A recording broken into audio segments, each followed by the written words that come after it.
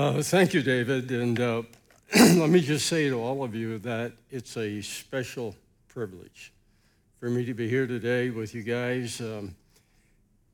I noticed something special about this group of people. We've been here, I think we visited here 3 times previously. And now with this invitation this morning, as I'm sitting here, this is what I sense, that the blessing of the Lord is upon what is happening here.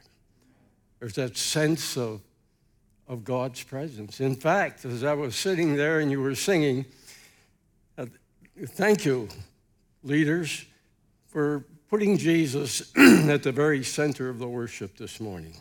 It wasn't about us or about you. It was all about Jesus. Fact is, I just wanted to shed a few tears as I sat there, just that sense of his presence.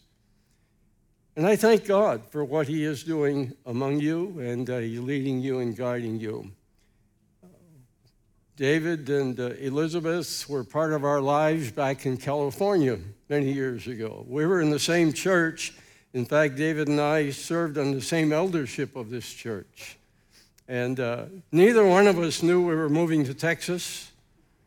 And in fact, they moved here almost the same time as we did, just a few weeks apart. And I only discovered it on Facebook.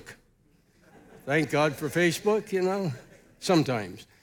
And we got together then, and since we've been following them and praying for them. And now David and I have been meeting on a regular basis, and there's that sense of both having the same desires in our heart, and that's a desire to see Jesus lifted up and glorified. This morning as I was praying about the service, the thought came to me, and I wrote 3 things down for this service today. What's my purpose? What's our purpose for being here this morning? Number 1, I pray that God will give us a new view of what Jesus is really like. I'm not talking about religion. Hey, we got enough of that all over the place. I'm talking about relationship. I'm praying that God will give us a new vision of what Jesus is like. Secondly, that before we leave here this morning, we'll experience the touch of Jesus on our hearts and lives. I know that you can come to church and not experience that. But I'm also know to tell you this morning that he is here. And his desire is to touch our hearts, to touch our lives. And then the third thing that I wrote down this morning is that, Lord, please, not only touch us, but change our lives. Begin a work in us that will change our lives. As David has said, we've been in the ministry for many years. In fact, my wife is here with me this morning. She won't stand, but can you wave your hand? No, she's there. Very good. Both hands. I didn't ask for that. But God has given us 68 years of ministry together. Yeah. I know it's a long time, but it's been a very good time because he has opened doors for us to minister in West Africa, South Africa, all over Europe, and India, and many places. And that brings me to the topic of this morning, and it's this: the ministry of Jesus, the resurrection ministry of Jesus. Because what we have seen is him at work in touching the hearts and lives of men and women in all of these countries around the world. You notice in your notes that we are referring to John chapter 20 and 21. I would like to be able to go through all of the verses of John 20 and 21, but there's a theme that runs through these 2 chapters that I want to look at. Of course, it all begins when the disciples, some of the women disciples who were following Jesus, come to the tomb after Jesus has been placed in the tomb after his death.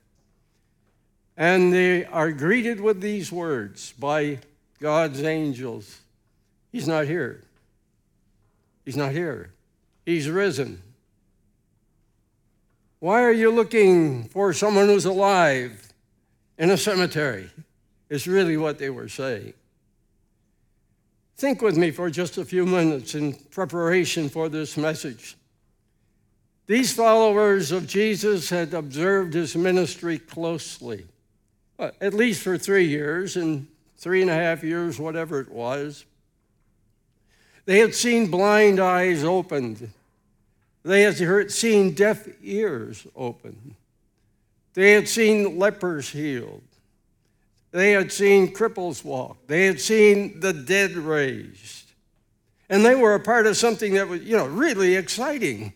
They were a part of it. He had called them. Not only that, but at one point he spoke to them and said, I want you to go into all the world. And he says, I'm going to give you power to do the things that I have done and that I am doing. I tried to put myself in their thinking this morning as I was thinking about that. How would I have felt at this point? Wow. What a challenge before us. Just think, he has started this whole thing, and here we are, a part of it. What will the future hold for us? In fact, a couple of them, you remember? They asked their mother to talk to Jesus and see if they could get on his right hand and on his left in his coming kingdom. They had a view of something great ahead in this ministry. But now, he's gone. He's in the grave. Can you imagine the thinking that must have gone through their minds? We followed him for 3 years. We left the nets. We left the tax tables. We left our father and mother. We've left everything, and there's nothing. The leader is no longer with us. Of course, we started out by saying that the angel said he's alive. But they had a difficult time believing that Jesus was alive. It was not an easy thing for them. They had not seen this kind of thing before. And what I've seen in these 2 chapters that we're going to look at this morning is that Jesus is now ministering to them personally where their needs are. All this time been ministering to all these other people. And they're there seeing all the things that he did, but I don't know how much they personally had received or how much they knew that they received, that they needed to receive. But now, I call it the personal resurrection ministry of Jesus. Because you'll see in these 2 chapters, he's not preaching to the multitudes, he's not healing the sick, he's not doing any of these things, but he is zeroing in on the needs of those who were closest to him. And you know what? We can identify with that this morning. I can identify with that this morning. Because even after 68 years of ministry and going to all these places and doing all these things and seeing what God would do, there's not a day that I don't wake up when I don't cry in my heart and say, oh, Lord, I need you today to minister to me in a personal way in my life and my heart. And I just believe that as I look across this congregation this morning, that you would probably agree with me to say that I need a special touch, a special work of Jesus in my life today. Chapter 20, at verse 11, let me read. My translation will likely not be the same as yours, but everybody, it seems, everybody in the evangelical world has a different translation. But it says the same thing. Verse 11, Mary was standing outside the tomb crying, and as she wept, she stooped and looked in. She saw 2 white-robed angels sitting at the head and foot of the place where the body of Jesus had been lying. Why are you crying? The angels asked her. Because they have taken away my Lord, she replied, and I don't know where they have put him. And she glanced over her shoulder and saw someone standing behind her. It was Jesus, but she didn't recognize him. Why are you crying? Jesus asked her. Who are you looking for? She thought he was a gardener. Sir, she said, if you have taken him away, tell me where you have put him, and I will go and get him. Mary, Jesus said. She turned toward him and exclaimed, Teacher. I love probably this story right here more than the rest of John 20 and 21. Mary. Mary who? Mary Magdalene. In the book of Mark, it says that she was the one whom Jesus delivered of 7 demons. Think about it. Think about her life in the past and what she must have been. We don't know any more about it than that. But we do know that she was a follower of Jesus. And obviously, everybody else was gone at this point. Even the disciples that came and looked in the tomb, they were gone. They'd gone home. But Mary lingered at the tomb, weeping, heart broken. She was fearful. I'm sure she was fearful. You don't know what these enemies are going to do next to the followers of Jesus. They killed him. What are they going to do? What are they going to do to me? Hopeless.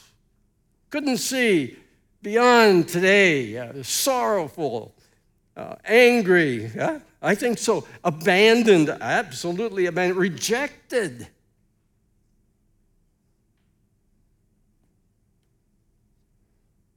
Have you ever been in that place in your life? Have you experienced the sorrows of rejection, hurt? I want you to notice what Jesus does in this situation, and that's why I love it so much, because Jesus didn't say, well, okay, Mary, now you heard me teach, you heard me preach, you heard me tell this, you heard me tell that. You shouldn't be crying, you know. Everything's going to be all right. No, he didn't do that. He looked at her with compassion, with love. And he said, why are you crying? Well, where did they take my Savior? Where is this Jesus who has done so much in my life? But you see, I love the way Jesus responded. I love it because it was so personal. He looked into the face of Mary, to the eyes of Mary, and he didn't give a sermon. He simply said, Mary. See, Jesus had taught earlier in John chapter 10, he says, my sheep know my voice. And he says that the shepherd calls his sheep by name. I never put that together before, but it fits together so perfectly, doesn't it? He said, Mary. And there was an intimacy about that speech that he gave, that word that he gave, that caused her to recognize what she hadn't recognized up until that moment. This is him. And suddenly, everything is all right.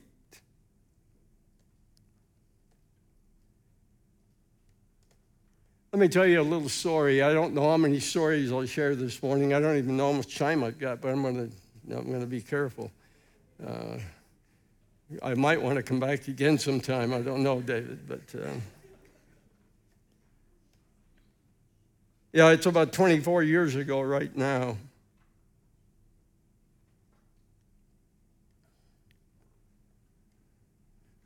I was sitting in a little chapel in a hospital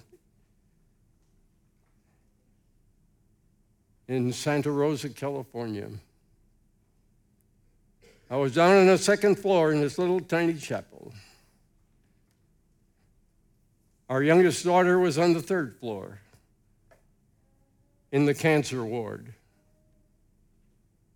I'm sitting there in this little chapel, and we've been for 15, 16 days praying desperately, looking for the Lord for help, some kind of help. Doctor says she only has 20 days to live. And I'm sitting there, this great man of God, preaching around the world and doing all this stuff. Just like these disciples and Mary. But suddenly I sense I'm totally dependent. I need to hear from him. I need his touch in my heart, in my life. And I'm sitting there and I'm crying. And I'm talking to the Lord, and I don't remember all that I said, but I know one thing I said, Lord, that I don't understand. I don't understand what's going on. And if I ever heard a voice, and I didn't hear it out loud, but it was in my heart, and the Lord said to me, you don't need to understand. I want to understand. You don't need to understand. Just trust me. I said, yeah, that's good, Lord. I know. I know what you're saying. And I know that you're here. I know that you're in this room with me right now, but I'd like to see somebody. I'd really like a body. And would you know, as I said that word, the door opened. No, Jesus didn't come in. No, I'm not going to tell you that. I wish. But I'll take his second best. It was one of the deacons from my church who took his lunch break to drive to the hospital and to try to figure out where I was. And he found the prayer room, and he walked in. I'll never forget Steve as long as I live, and I remind him of it whenever I can. He walked in, and he sat down next to me. I couldn't talk. And all Steve did was put his arm around me. And he began to pray with me. You know, that was Jesus. And I don't know what you're going through this morning. I just know that life has a lot of junk in it, stuff that comes that we don't like and we wish we could get rid of in our lives. We have relational problems. We have illnesses. We have disappointments. We have all of these things that Mary had. May I remind you? He knows your name.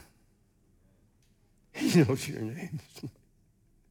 And if you listen real carefully, you're going to hear him speak to your heart. Personal.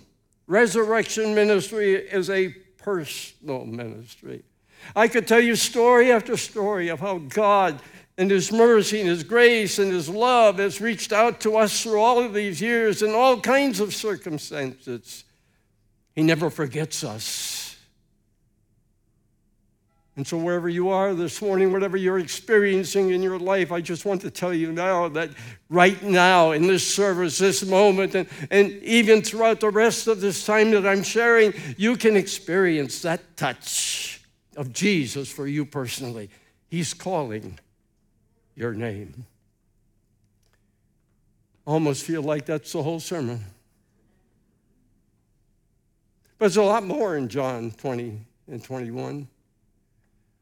You remember that the disciples, the picture is very clearly in 19th verse.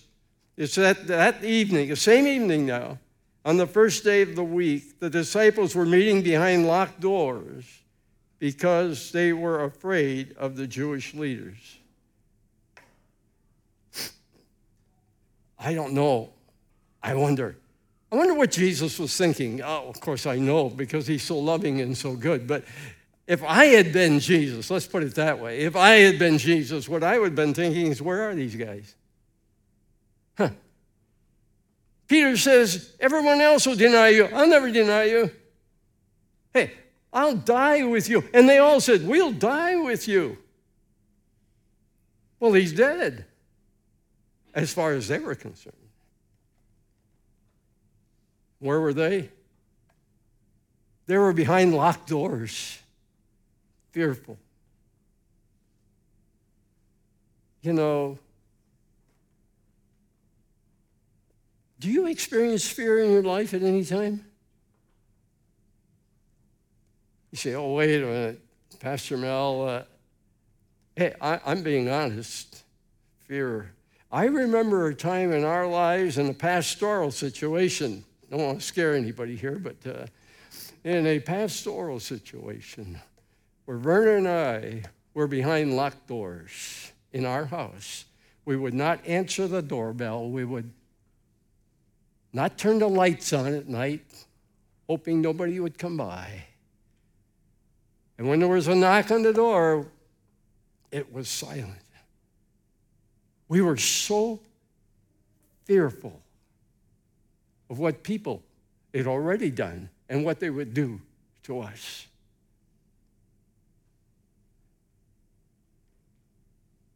But Jesus saw us. He saw us in that condition.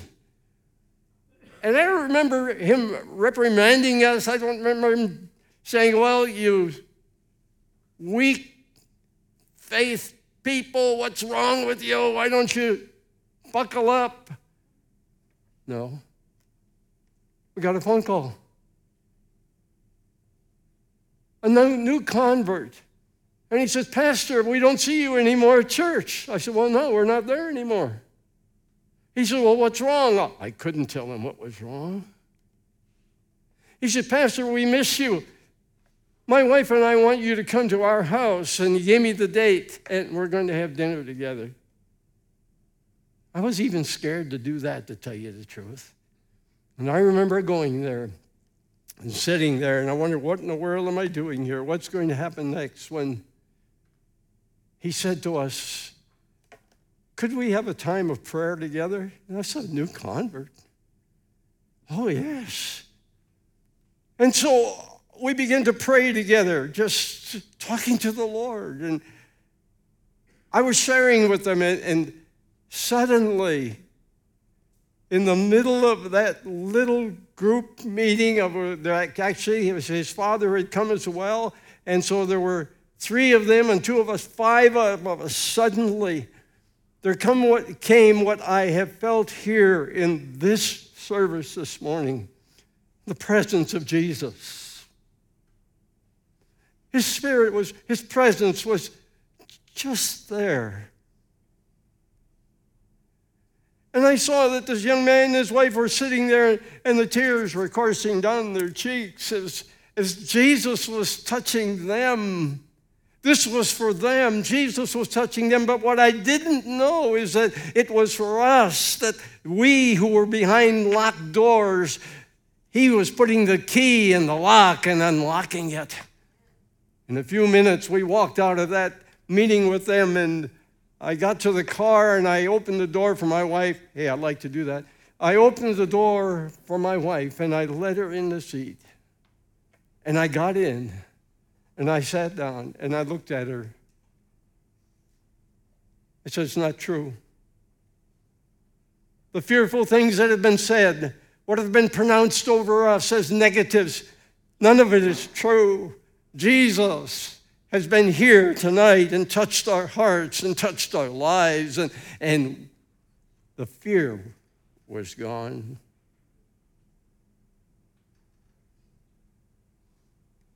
Let's look at another one. How about Thomas? Anybody ever hear of a doubting Thomas? You know, when I ask that question in Europe when I'm teaching, I don't always know if they have the same thoughts about these things as we do here in America, but every time I say that, everybody's laughing and raising their hand. Yeah, everybody knows a doubting Thomas. In fact, here's one. Now, Thomas, I don't know if I can be terribly critical of him or not, because I think of him as someone who is very practical. You know? Hey, Jesus is dead.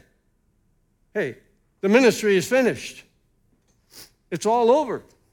So what do we do next? Let's get on with life. And so I don't know where Thomas was. He was out someplace when Jesus had come and stood in the midst of those disciples and said, you don't need to fear. In fact, I'm going to send you out in ministry, and all the good things that he said. But Thomas wasn't there. And they said, well, you should have been there, Thomas, because Jesus was here.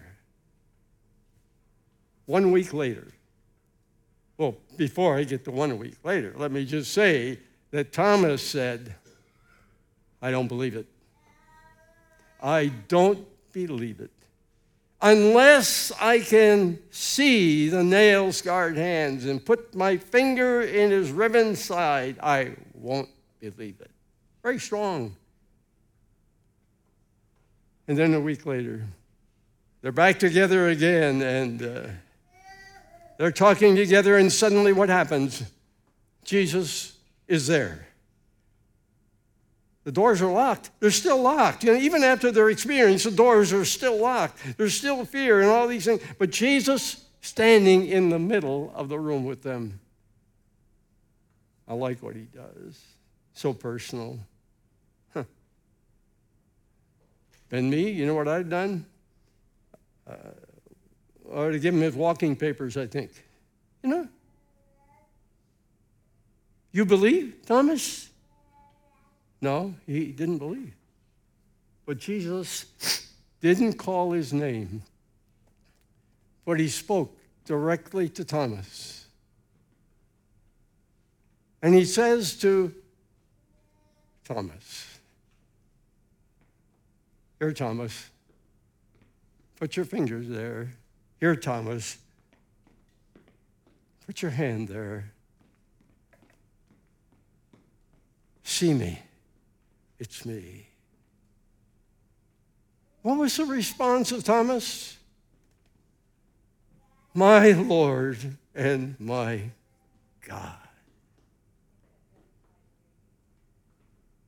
It didn't take a sermon. It took just a gentle touch of Jesus by his words and by his patience and his love. Doubts?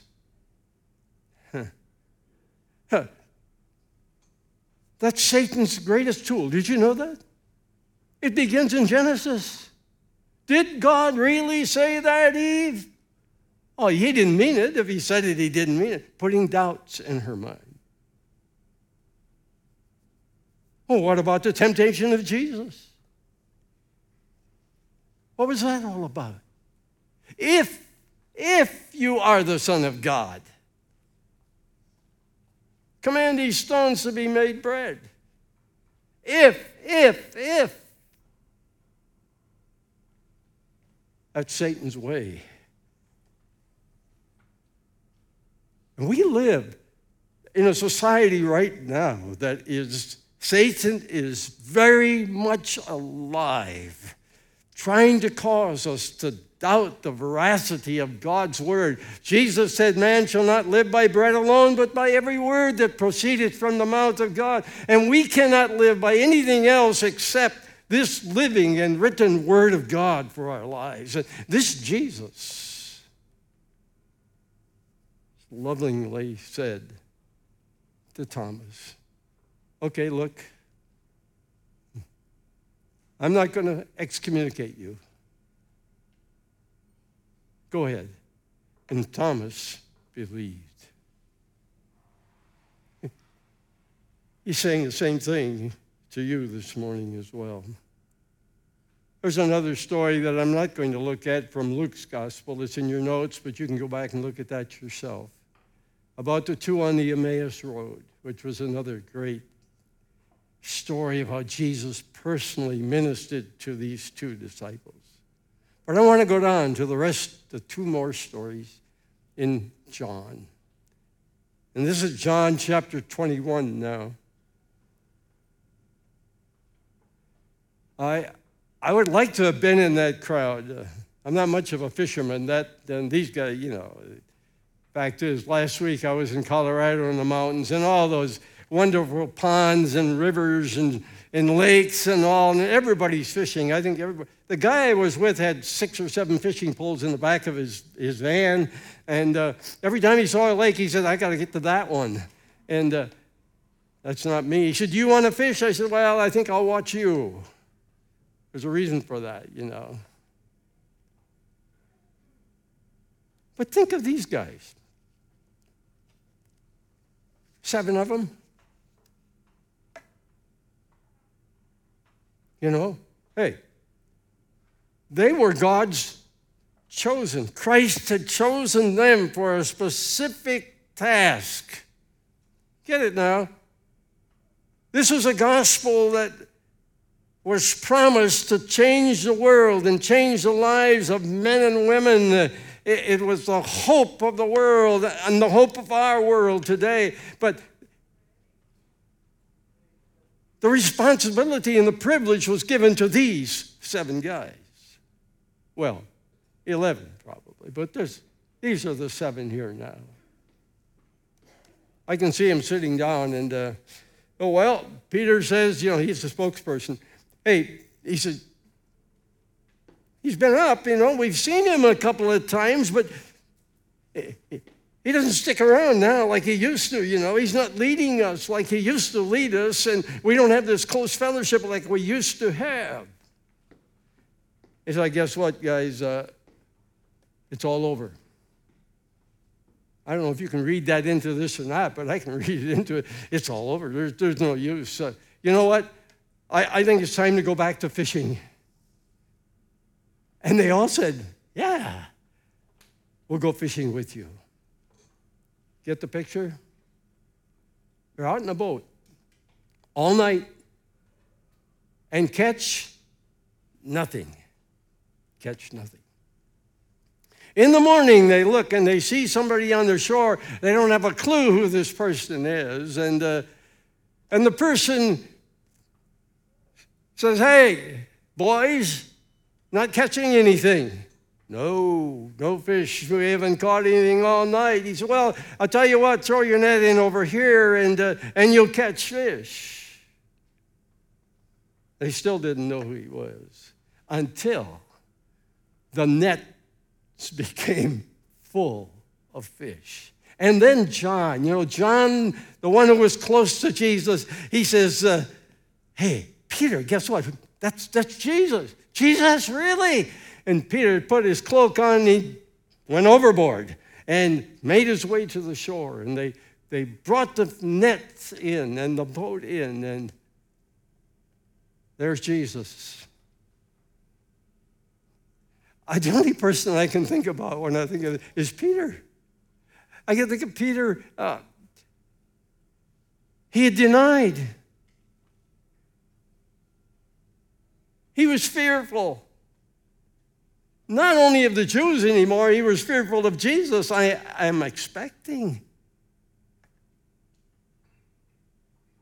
What about my ministry? What about the things that I've done and the things that I should be? What about all of these things? And suddenly there's Jesus. But I want you to see what he did, what Jesus did. This is so good.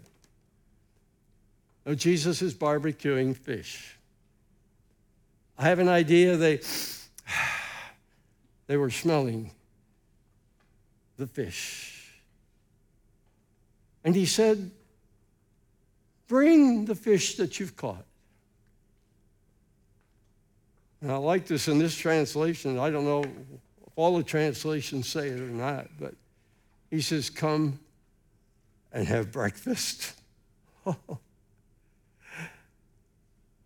We used to sing a song years and years ago. Most of you probably would never have heard it. I don't know. I can't tell your ages exactly, but come and dine, the master calleth, come and dine. Yeah. Any of you ever hear that? Ah, great. We have, bless your heart, brother. Come and dine, the master calleth, come and dine. You may feast at Jesus' table all the time. He fed the multitude, turned the water into wine. Come and dine, the master calleth. Come. We used to sing that. Oh, man, that was a good old hymn for us to sing because it was joyful because this Jesus says, come and dine. Now, you would think that Jesus would have a podium set up there on the beach, something like this, and say, okay, you guys sit down now. What are you doing out there on the lake? You don't know what you're doing. You're a mess. Well, they already knew that. He didn't have to tell them that. And he knows about you and he knows about me the same way. And what does he say? I love you. I love you. Come, let's have fellowship together personally. It's such a neat thought His love never changes. But as a resurrected Christ, he was looking in on the deepest needs of their heart. It's not what we do or what we can do or how we can impress God or not impress God, but it's Jesus overflowing with love for us. Oh, there's one more story here, and I think that along with Mary Magdalene are the two favorites for me in this passage. I try to put myself in Peter's place again here. What is he feeling? Okay, we're having breakfast with Jesus. That's good, and he's invited us together and all of that. That's great. But I'm a failure. I'm a failure. Is there anyone here who has never failed in their Christian walk? You've never experienced sadness in your heart because of something you said or something you did? No, you're all like me, I'm sure. Peter was feeling it, but it got worse. It got much worse because Jesus said, Peter, you and I need to have a talk. Oh, no. I'm sure that Peter thought, okay, I deserve it. Let's get it over with. Let's have the talk. And Peter and Jesus together alone. Jesus didn't say, Peter, did you hear the cock crow? No, he never said that. Peter, do you remember what you said? You said that you would die with me. Remember that? No, he didn't say that. Huh. He says, Peter, do you love me? Huh? Oh, yeah, Lord. Hey, I left everything. Yeah, I know I'm a mess, but I love you. 3 times.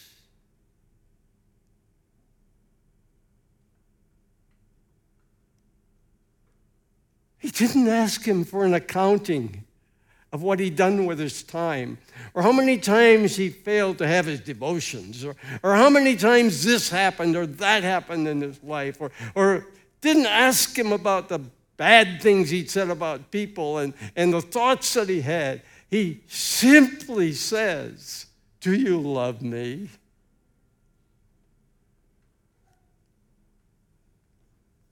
And Peter answered 3 times, you know that I love you. And Jesus answered 3 times. Feed my sheep. Care for my lambs. Feed my... What was Jesus saying? He was saying, Peter, even though you feel you are a failure in your spiritual life and in the ministry that I called you to, I want you to know that I know that you love me and that still you want to serve me. And right now I'm restoring you back to the ministry that you thought you had lost. Back together. Yes. You may feel like you're a failure even this morning. But Jesus looks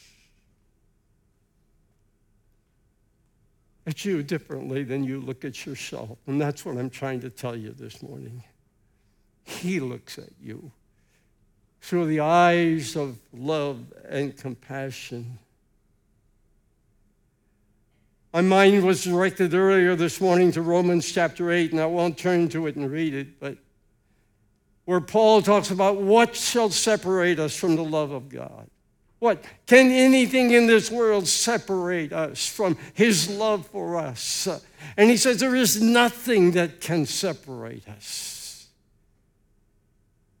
His love is a perfect love, an eternal love.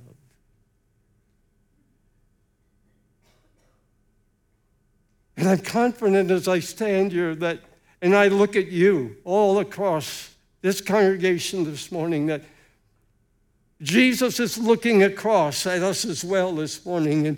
And what he is seeing is not what you think he is seeing, because he sees beyond the exterior. He sees beyond the failures and the faults that we have. And he sees us as objects of his love and his care. He would say to you, I see you and know that you have experienced what you've experienced and thinking. We can have the worship team come at this point.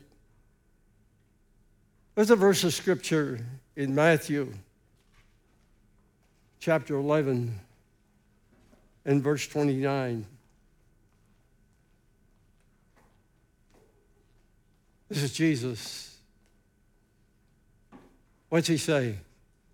Hear it, hear it. He's saying, come unto me, all of you who are weary and carry heavy burdens, and I will give you rest. I have to be honest with you. I thank God for his people, like this group of people here this morning, but when I say the word church and I put quotes, that's not where it is. It's the body of Christ, relationships with him. And what he's saying to us this morning is, all of you are special and precious in his sight.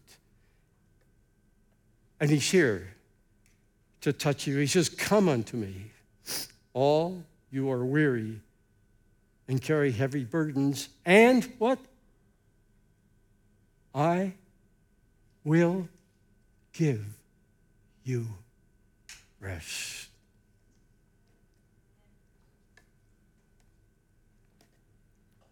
It's all about Jesus. And I'm standing here and looking across the congregation. It's my privilege. And I see tears coming from a lot of eyes this morning, because Jesus is giving us a new view of what he is really like. And the tears tell me that he's touching you now, as he is me. And that your heart is open for him to change your life, your circumstance. And I don't know what you usually do. And to close a service like this, I find it very hard to close. But I'm going to do something that I just feel I need to do. I need to pray for you. And I'm going to ask you to do something. How many of you would say, Brother Mel, God's touching my heart. I have a need in my life, just like these disciples had. And I need that special touch and change in my life beginning today. Just put your hand up really quick. Okay. Yes. Well, it takes just about all of us. It's true. Let me pray for you. Heavenly Father, my heart is deeply touched in your presence this morning. I thank you for sending Jesus.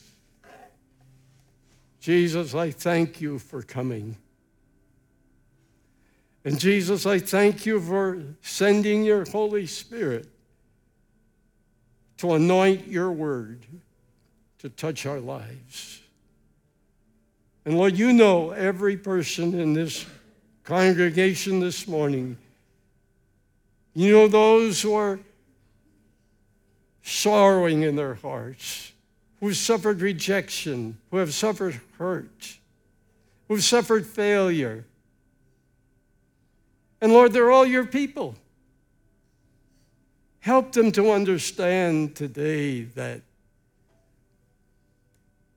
your love is unconditional love. And that even now, as we're standing at the close of the service, your love is flowing into their hearts and lives, and you're bringing restoration and strength to them. And Lord, because you've given me the privilege of being here this morning and sharing, I pray for the leaders of this congregation. I thank you for them, Lord. I sense that they are men and women of God who love you and are wanting to make a difference in this part of Texas and this part of Kyle. Pour out of your Holy Spirit upon them in a very special way, we pray. May you be highly exalted. We thank you in Jesus' name. Amen.